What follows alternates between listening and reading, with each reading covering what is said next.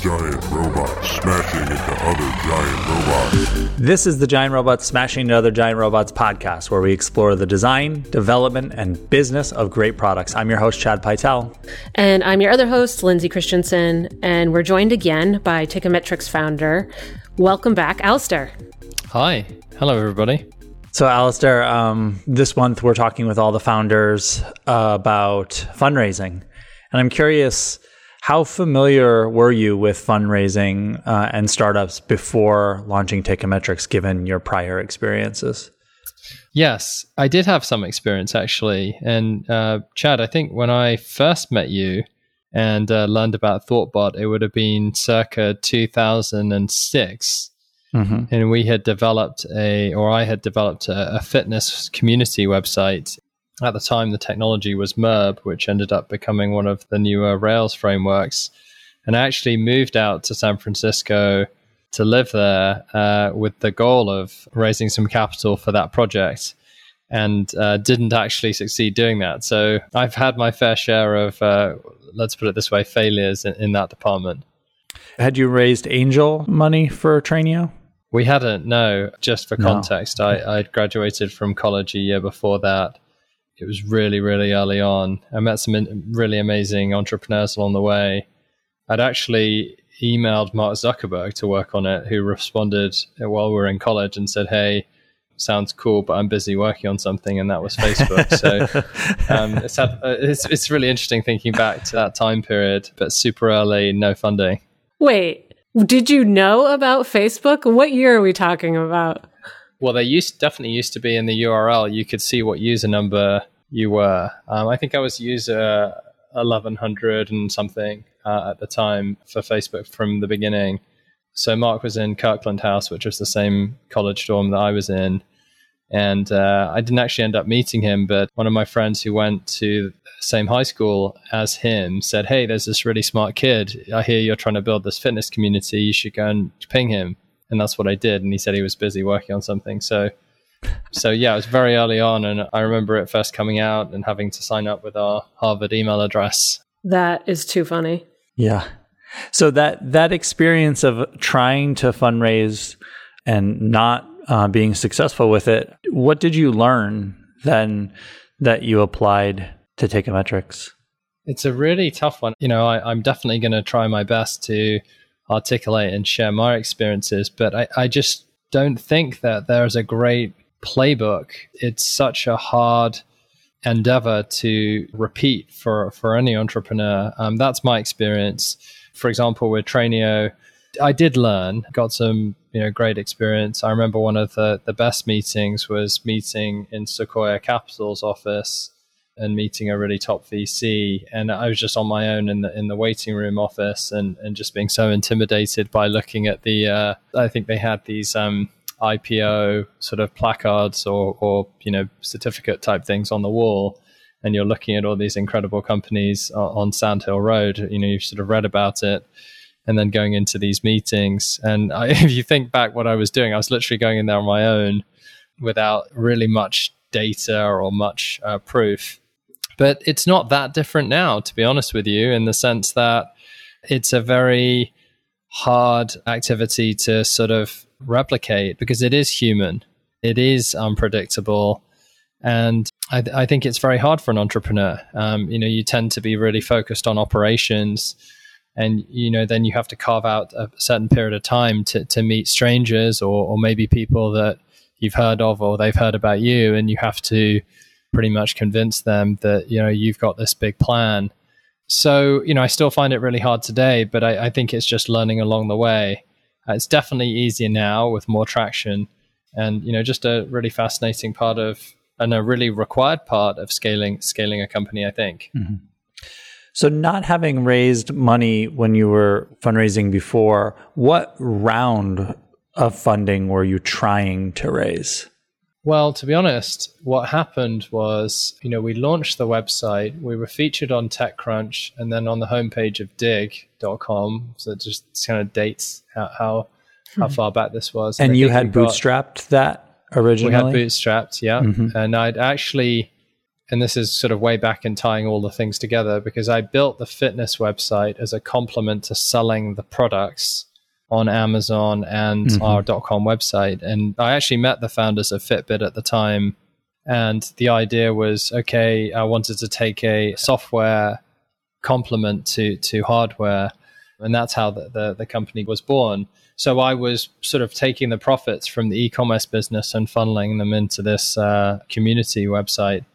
And it was an era where Facebook had got a lot of traction, and there were many vertical community type websites that appeared. And I remember actually emailing the Twitter founders who had just got set up shop in San Francisco and said, hey guys, would you like to do a partnership to sort of connect with health and fitness users? And then there was a website called Dogster, which was like a social network for dogs and dog owners. And it was sort of a really interesting era, but we had some traction, and I just wanted to try. I just wanted to go out there and see what it was like. I graduated from college, and I felt like we had got some user traction. I think we had 15,000 free users, not paying users, very quickly, and just went out and tried to see what people think. I really didn't have a plan. I didn't have that much to lose, and I'd never lived anywhere in the US other than Boston. So just decided to head out west and see what it was all about. Yeah, you mentioned moving to San Francisco to raise money. How important is geography to fundraising? I don't think it's important at all, really, at this point, especially, as we are, on the podcast today, and everything's fully remote. But there's something about, I think at that age, I was at just wanting to try and have a new experience. You sort of, at that time, Silicon Valley, of course, was, a sort of a huge hotbed, and it's been hotter every sort of decade since. And I just wanted to try, and I did interact with, some of the folks who were part of the, first Facebook developments. And, I'd met Drew Houston, actually, who said to me, hey, I'm working on this SAT test prep thing, but I've got this software to download my photos. Do you want to check it out? And that was Dropbox. So I hung out with Drew Houston in San Francisco as well. It was just him and Arash in his apartment. So I think there was this sort of sense that, just saw these businesses. I wouldn't go as far to say by any means that, I'm a peer of Zuckerberg or Drew Houston or anything like that. But, people I'd interacted with, went out west and were really successful. And I was sort of like, well, why don't I just try that as well? Mm-hmm. But in hindsight, to answer your question, with Teikametrics, for example, there's some interesting components of how we raise money that relate to geography. But I wouldn't say, physically moving to San Francisco or anything like that it is required. But it is extremely unscientific. So I just think it's hard to create a perfect playbook for these types of things. So can you walk us through the fundraising that you have done for Teikametrics? How did you get started? You've touched on it a little bit in terms of bootstrapping it from your e-commerce business before, but at what point did you bring in external money? Sure. Having sold the e-commerce business and sold Trainio, had a little bit more capital, and I really wanted to retain and grow the business organically, and this is Teikametrics. It was quite late in our life cycle relatively. We did our seed round, which was a convertible note, when we were at least 3 million in ARR, and it had a well-established office, a team of folks we'd work with, actually engage with ThoughtBot for over a year to help us develop some of the technology further. So it's pretty far along. And I was lucky to do that. But it did start to create a really serious amount of risk. When you're sort of wiring nearly hundreds of thousands of dollars, of your personal money into the company to fund it, I think that started to change. And I started to really recognize the need for funding. So we had a lot of inbound interest, but failure. So I think when we got the inbound interest, got really close to some good conversations, and there was a lot of pushback on, where's the team? How big can this get? But I really listened to that. There's one particular meeting that I won't name the specific VC, really top tier VC name in Boston, very experienced partner that's invested in some huge successes, IPO successes. He really liked the idea and really felt interested and intrigued, I think, by my background, but ultimately ended up passing on the basis of there not being a team. And that created a level of sort of determination, I think, on my side to say, okay, I'm going to go out and build a team. I'm going to keep investing in this myself, and then I'm going to come back. And then we did all of those things, went back to the same VC, and he said, well, XYZ other problem. And then there was just continual failure.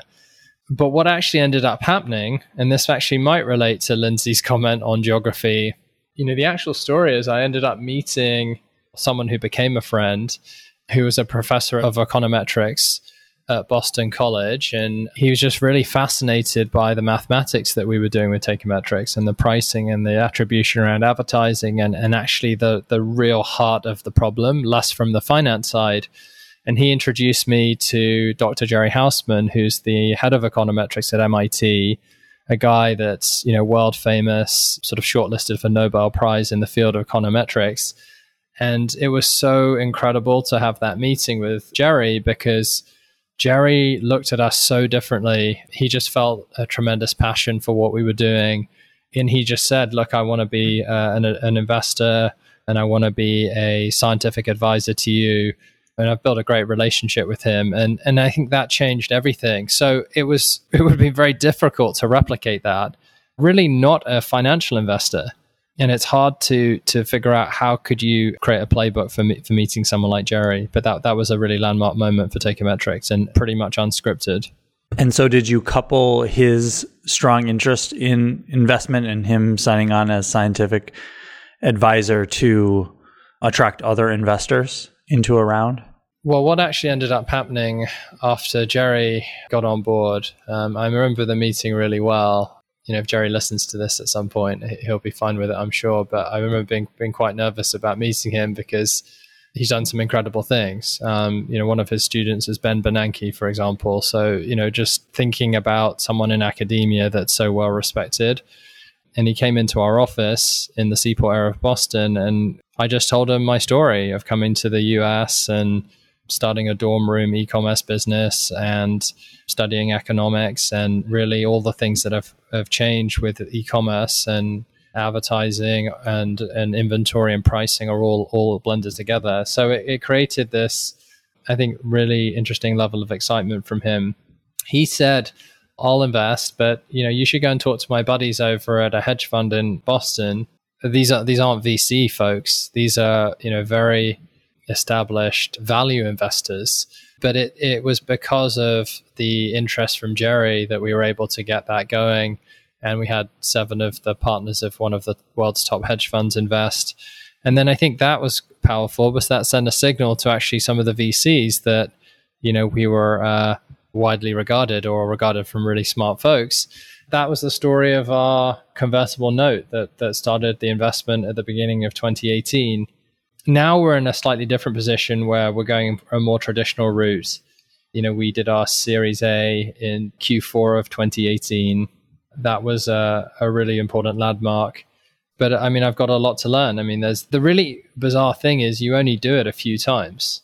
Unlike running a business or developing software or operating a company, which is all about consistency and repeatability and a process and values and culture and all of the things that we've been talking about on these podcasts. You're only going to do it about 4 or 5 times, hopefully, depending on how many companies you start. And it's a weird activity. It hinges on so much, but you're kind of a novice at it. So when you said, let's talk about fundraising, I was like, okay, but I'm definitely not an expert. We're going to take a quick break to tell you about today's sponsor, Scout APM. Scout APM is quickly becoming my go-to performance monitoring tool for Rails apps. I love opening it up and seeing a prioritized list of issues that I can quickly knock out before end users ever see them. With the weekly digest and alerts, I can rest easy knowing that Scout will let me know if issues arise. Ultimately, Scout APM empowers developers to spend more time building great products by minimizing the effort required to identify and resolve performance issues. Scout's developer-centric approach quickly pinpoints N+1 queries, memory bloat, and other abnormalities. Their tracing logic saves me a ton of time by tying bottlenecks back to the line of code causing the issue. It's pretty great. Give Scout a try for free today, and you'll have the performance insights you've been dreaming of within 4 minutes. Sign up through scoutapm.com/giantrobots, and Scout will donate $5 to the open source project of your choice when you deploy. Once again, thanks to Scout APM for sponsoring today's episode. So the first round was $10 million. In our press release, it says $10 million, but there was three in a convertible note from the high net worth individuals, including Jerry, and then an actual priced Series A round in Q4 of 2018. So that combines to approximately 10 million. And how did you approach the amount of money? Was it looking at your burn rate, looking at what you wanted to do? Was it a guess? Like how did you approach that? Well, I think that's why doing the $3 million convertible note was important, because it's still a very large amount of money and a very significant amount of money, but we had already got to a pretty sizable run rate. So the business was generating and growing very quickly, 3 million in ARR at that point from nothing. And it felt like not a ridiculously high valuation. We didn't create a board at the time.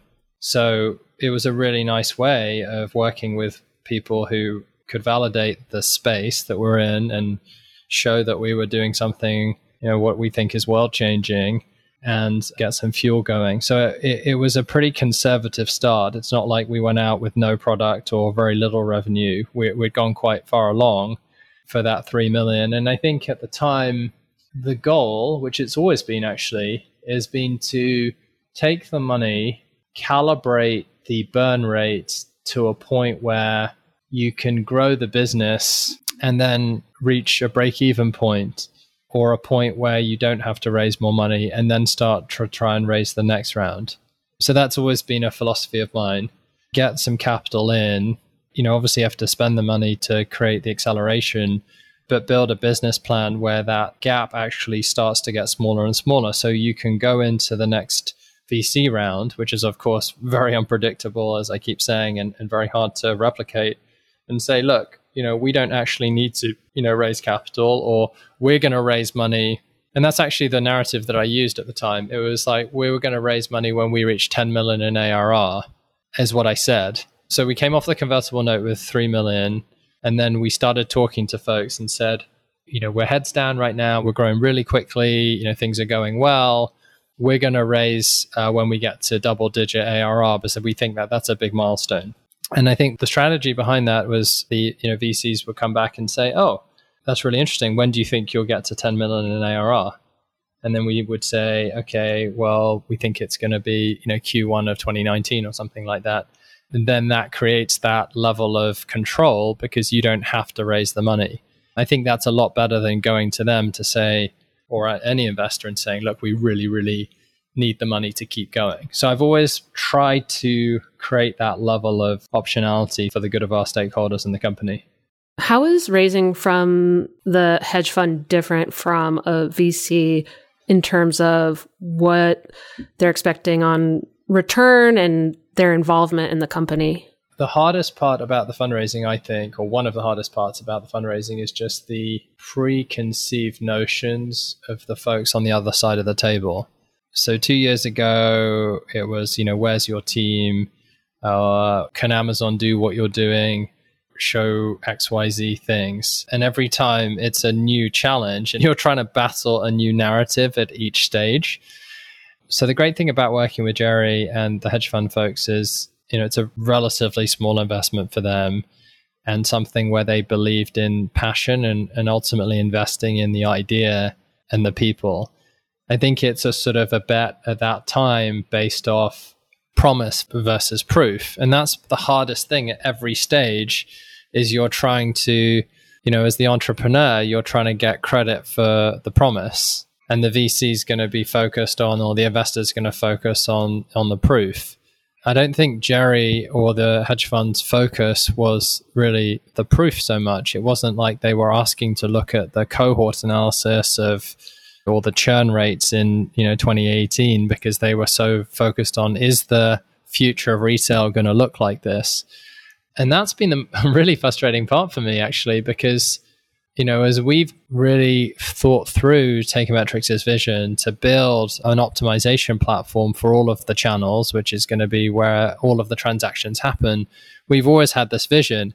I think it's trying to convince folks of that. And especially with SaaS investing, the valuations are so high because the VCs have such a strong playbook themselves. They have structured so many metrics that they want to look at, and all of those metrics are focused on proof. So, you're in this really interesting stage. For example, last year, we started to have some interesting Series B discussions, and the big question was, well, show us the data, and also a question of whether you can go multi-channel or not. And we said, well, look, we're about to do this project with Walmart. We're about to launch with Walmart. And then the whole conversation is about, are we going to give you credit for that happening? What will be the valuation if Walmart happens versus what's happened in the past? So it is fascinating looking at some of these incredible companies, or maybe even, and I'm talking sort of broadly in just, reading the news or TechCrunch or wherever it might be, because as an entrepreneur, it can be very intimidating, hearing about these entrepreneurs that appear to be so good at fundraising, selling the future. If you just look at what happened with the WeWork or Bird scooters, or as an example, how did they raise, at $1 billion or multi-billion in the case of WeWork, when you're being asked, what's your churn characteristics over the last 3 to 4 months? And, that's the part I think that slightly conflicts with some of the things that are really important to run a business. It's a new muscle that you need to create. And it's a real challenge, right, I think, for a lot of entrepreneurs, and myself included. So when you're fundraising, how much time does it take up? Well, what I've learned is it's sort of always on. After going down the Series A path, and that's one thing I'll say is, once you start to raise capital and you create a structure around expectations of growth, there is that concept of either you're going to grow very, very quickly and organically, or you're going to need to raise more capital if you believe that you're a company that can scale fast enough to meet your expectations. And, we've been focused on doubling the business every year, which we've done. So we felt like raising capital is important to do that, to build out the technology at the same time as growing. So sort of coming back to your question in terms of taking time, over the last 2 years, I've spent more time knowing that path is just set and trying to do a job as a CEO. And even if you look at my time spent and trying to map out each quarter how much my time is spent around the board and fundraising, just being really careful and understanding that that's an always on activity. You're always trying to build that pipeline because in the next 18 to 24 months, unless you have tremendous organic growth, you're probably going to need to, raise another round. But at the same time, doing what I said earlier, which is not betting only on that to keep the business alive, not betting only on that to be the only plan. There should always be a plan B. Ideal plan B is the strongest plan is to have your own organic growth and to not need any investors, but you're sort of constantly hedging. So I've tried to and recognize that I'm constantly doing that. When you're actually in the middle of the fundraising, I've heard, various feedback from other entrepreneurs and CEOs that sort of takes up everything. I don't get that sort of overwhelming sense that it's, the quote most intense period or anything like that. I think it's just a very uncertain period where you can get frustrated. The mental stress is the hardest part, not the actual time. The time itself doesn't feel that much. It's the sort of the uncertainty and the sort of binary nature of it. It's sort of like you're either going to get an offer or you're not. Tell me more about the investor's playbook. So you said, especially that early first round from VC, they took a positive signal from you getting the hedge fund. What other signals are they looking for early on? I think from my shoes, from what I can see, there's so many different types of investor. I don't really have a great sort of perspective to answer that there's one particular type. Well, you mentioned that team was feedback that you got. Sure. Does that mean that, it was mostly you solo in a leadership position and there wasn't a leadership team I think that's key. I mean, yes. So if you're talking about where I was before getting any funding, I mean, we're uninvestable when you look at it at that point. And, there was truth in that, which is why I went out and, built a new team and sort of fired myself from product and actually ended up engaging with Thoughtbot at one point. So I think all of that's true. I think, there are key prerequisites. Yes, they're definitely going to look at team. They're going to look at the size of the potential market. They're going to look at your growth rates, the competition, the IP. I feel like a lot of the stuff, though, if anyone's listening to this, I mean, that's just pretty obvious. I mean, you can Google, what's in an average pitch deck, and they're going to ask, those are just the slides. And, huge market, we're going to solve this problem uniquely. We've got a great team. I think the tough part is once you've got all of that, and you actually do have all of those things, which we do, why are you still getting rejected and trying to figure out what's going wrong? Because that's the toughest thing. I mean, even if you talk to some of the most incredible entrepreneurs, one of our advisors and a close friend of mine is the founder of Airbnb, Nathan, and just listening to how many times he got rejected. I mean, no VC wanted to touch it because all the VCs stayed in the Four Seasons with their, wives and families. And it's sort of like a stigma, like how could you possibly ever invest in a company that would let people sleep in your house? Like, that's crazy. And so you had all of those elements, team, scale, but why were they passing? And that's the hardest part to figure out because, there really isn't a great answer for it a lot of the time. I think you try very hard as an entrepreneur to self-diagnose, what could I have done better or and then it comes down to almost like a law of numbers and luck, serendipity, and so on. At least that's what I'm finding. Let me tell you about today's sponsor, FusionAuth. FusionAuth provides authentication, authorization, and user management for any application. It's a complete identity and access management tool that saves your team time and resources. Drop in FusionAuth and you can easily add support for complex standards like OAuth, OpenID Connect, and SAML. Need application login features or complex compliance requirements managed? FusionAuth makes that simple too. It's built for devs to deploy anywhere and integrate in minutes, and it scales to hundreds of millions of users. Plus, and this is the best part, it's free forever. Seriously, try it today and they'll even send you a free t-shirt. If you're looking for more features like breach password detection, advanced registration forms, LDAP integration, and support with guaranteed response times, check out FusionAuth's paid editions. For a limited time, they're offering Giant Robots listeners 25% off using promo code GiantRobots. Visit fusionauth.io/podcast to learn more. Thanks very much to FusionAuth for sponsoring today's episode. And you also mentioned it didn't really click until you found investors that believed the same thing as you about what the world was going to do. Yes, and that's the case. But what's so fascinating is every time you do it, you have the same problem.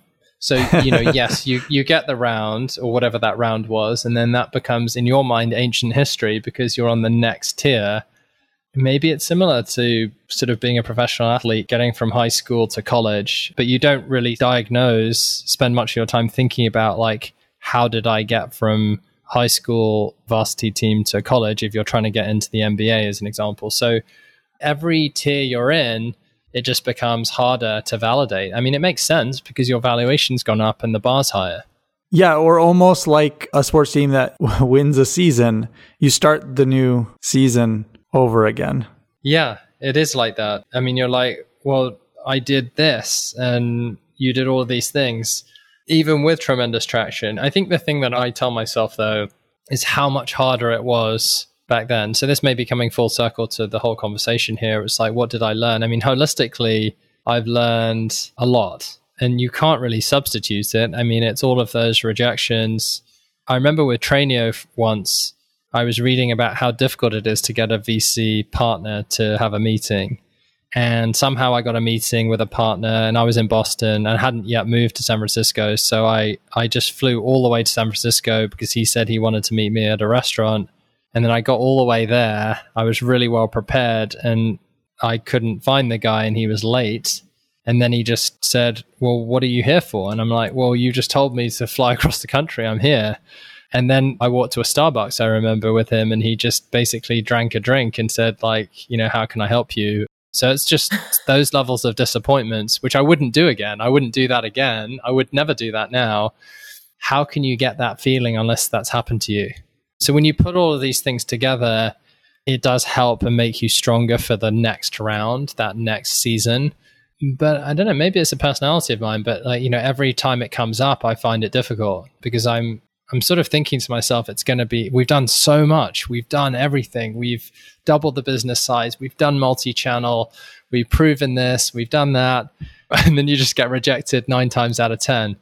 The thing that I found that's really important, though, is actually understanding how VCs work. And I don't think I knew that much about that until quite recently. So, if you think about the stage you're at like a Series B or Series C, I mean, you're really talking about generally larger sums of money. So the funds are going to be larger.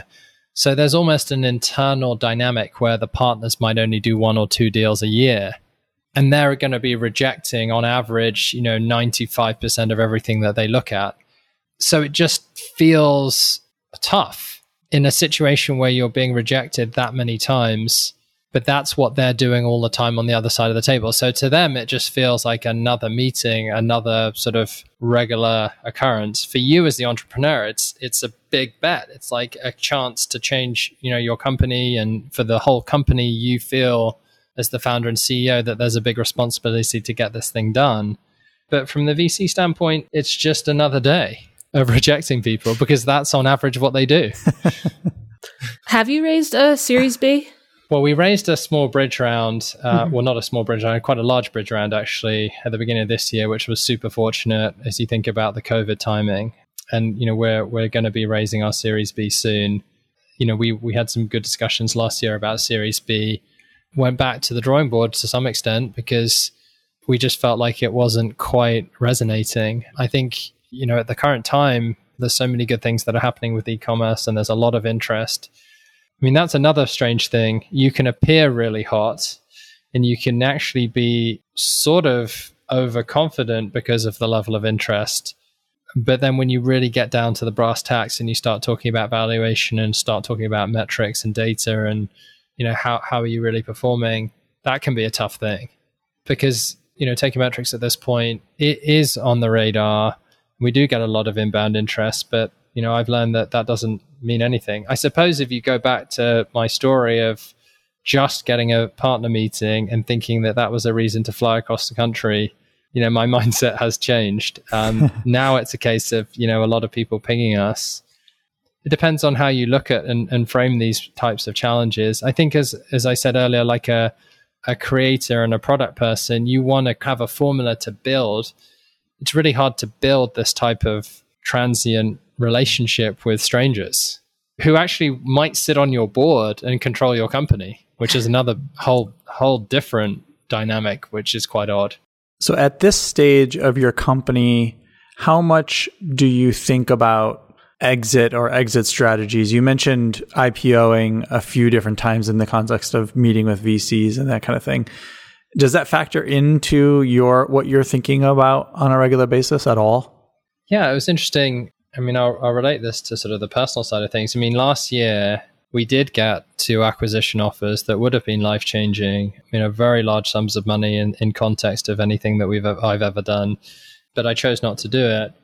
And I think from the personal side, I feel really fortunate. I've got 2 young daughters and fortunate, to have been able to own a house, living in a very comfortable setup right now, which wasn't the case when I first came to the US. I mean, I came with 2 bags and $800 and did dorm room cleaning at Harvard to pay for textbooks, which is how I started the e-commerce stuff. So I feel like my worst case scenario is so great right now that I've sort of thought to myself, well, you've tried this hard, you've worked this long on something really lucky, like getting an email from Amazon saying, hey, do you want to sell on our website in 2003?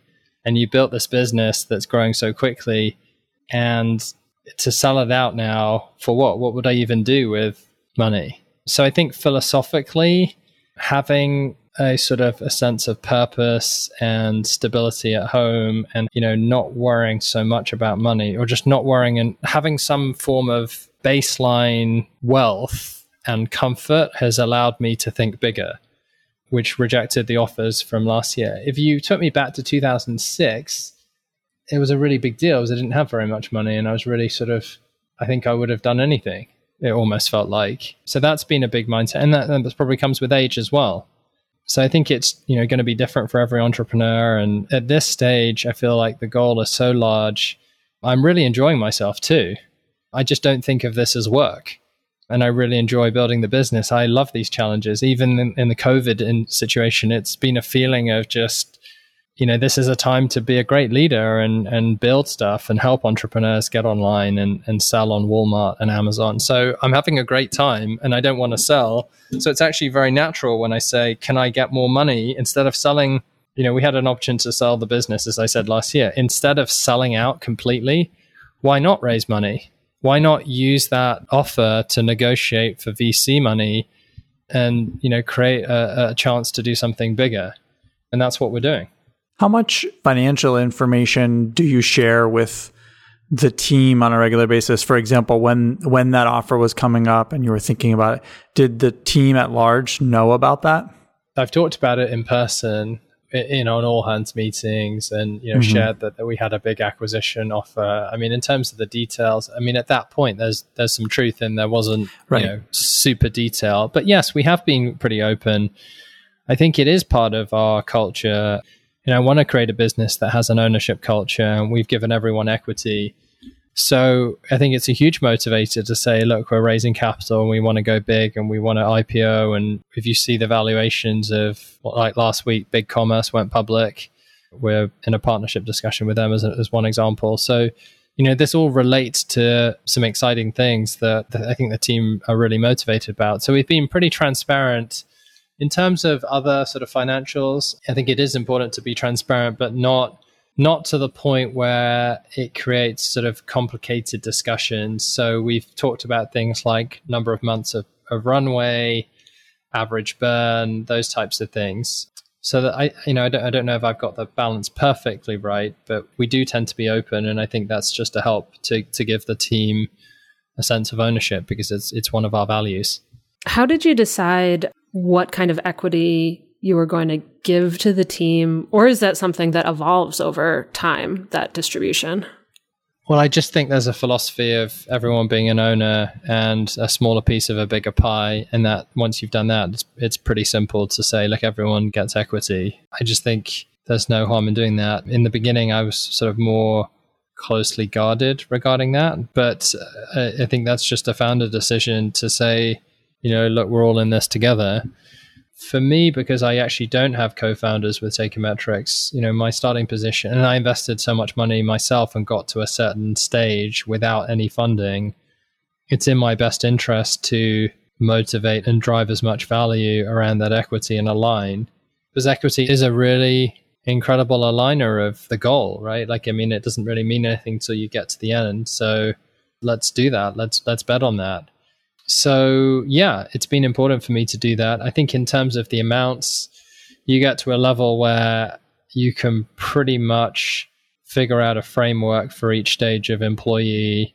You can make it quite formulaic. So that's important to do pretty early on because, if you don't do that, you can end up sort of making pretty bad decisions, which I've seen happen before and maybe made some of those mistakes in the past. But I think you get to a certain stage and you can create like a simple allocation of what each person's level is and what the equity should be. So I know we have just a few minutes left. So since we last talked, has anything exciting happened for the goals for the year that you set out? Or bad. You can tell us that too. Right. No, things have been going really well. I've been really proud of the team. It's been an exciting evolution. We've not backed off one bit. I think there is a question of how many people can you hire that you've never met before versus going remote from as a team that's got a core energy around being together at one point. As it relates to your goals, one of your goals for the year was really to continue to evolve as a product-led organization. Right. Is that holding up, or is that more difficult over time the longer you stay remote and add people to the team who have never been? Or is it easier because you're adding fresh new perspectives who never knew the way that it was before? Yeah, I do. I wish you asked me this question in a month or two's time forward looking, because we're working on some things that I think will be pretty transformative in that regard. I think there's a sort of a concept here, because we want to go so quickly, of what you can sort of share vaguely and you can kind of interpret sort of a build or buy strategy. Look, if we want to go really fast and build this optimization platform for hundreds of thousands of sellers on all the best marketplaces, and we want to try and go IPO in the next 3 years, there is a build or buy mentality, and we have some things that we're working on.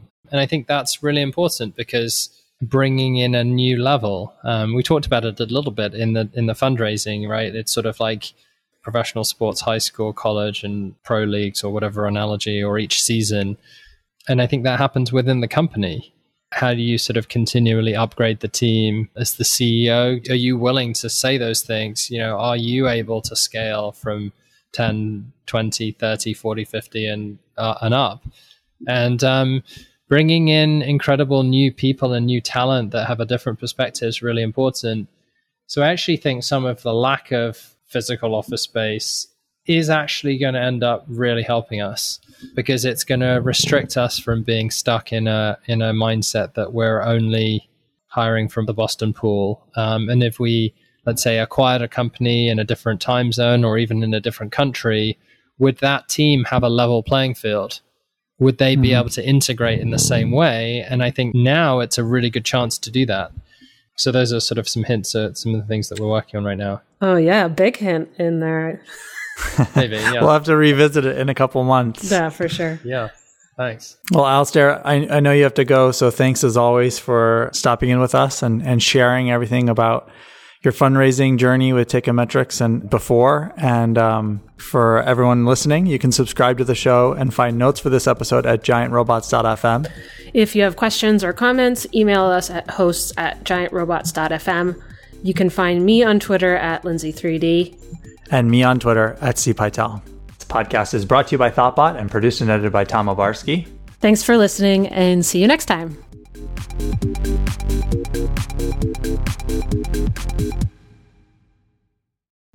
This podcast was brought to you by Thoughtbot. Thoughtbot is your expert design and development partner. Let's make your product and team a success.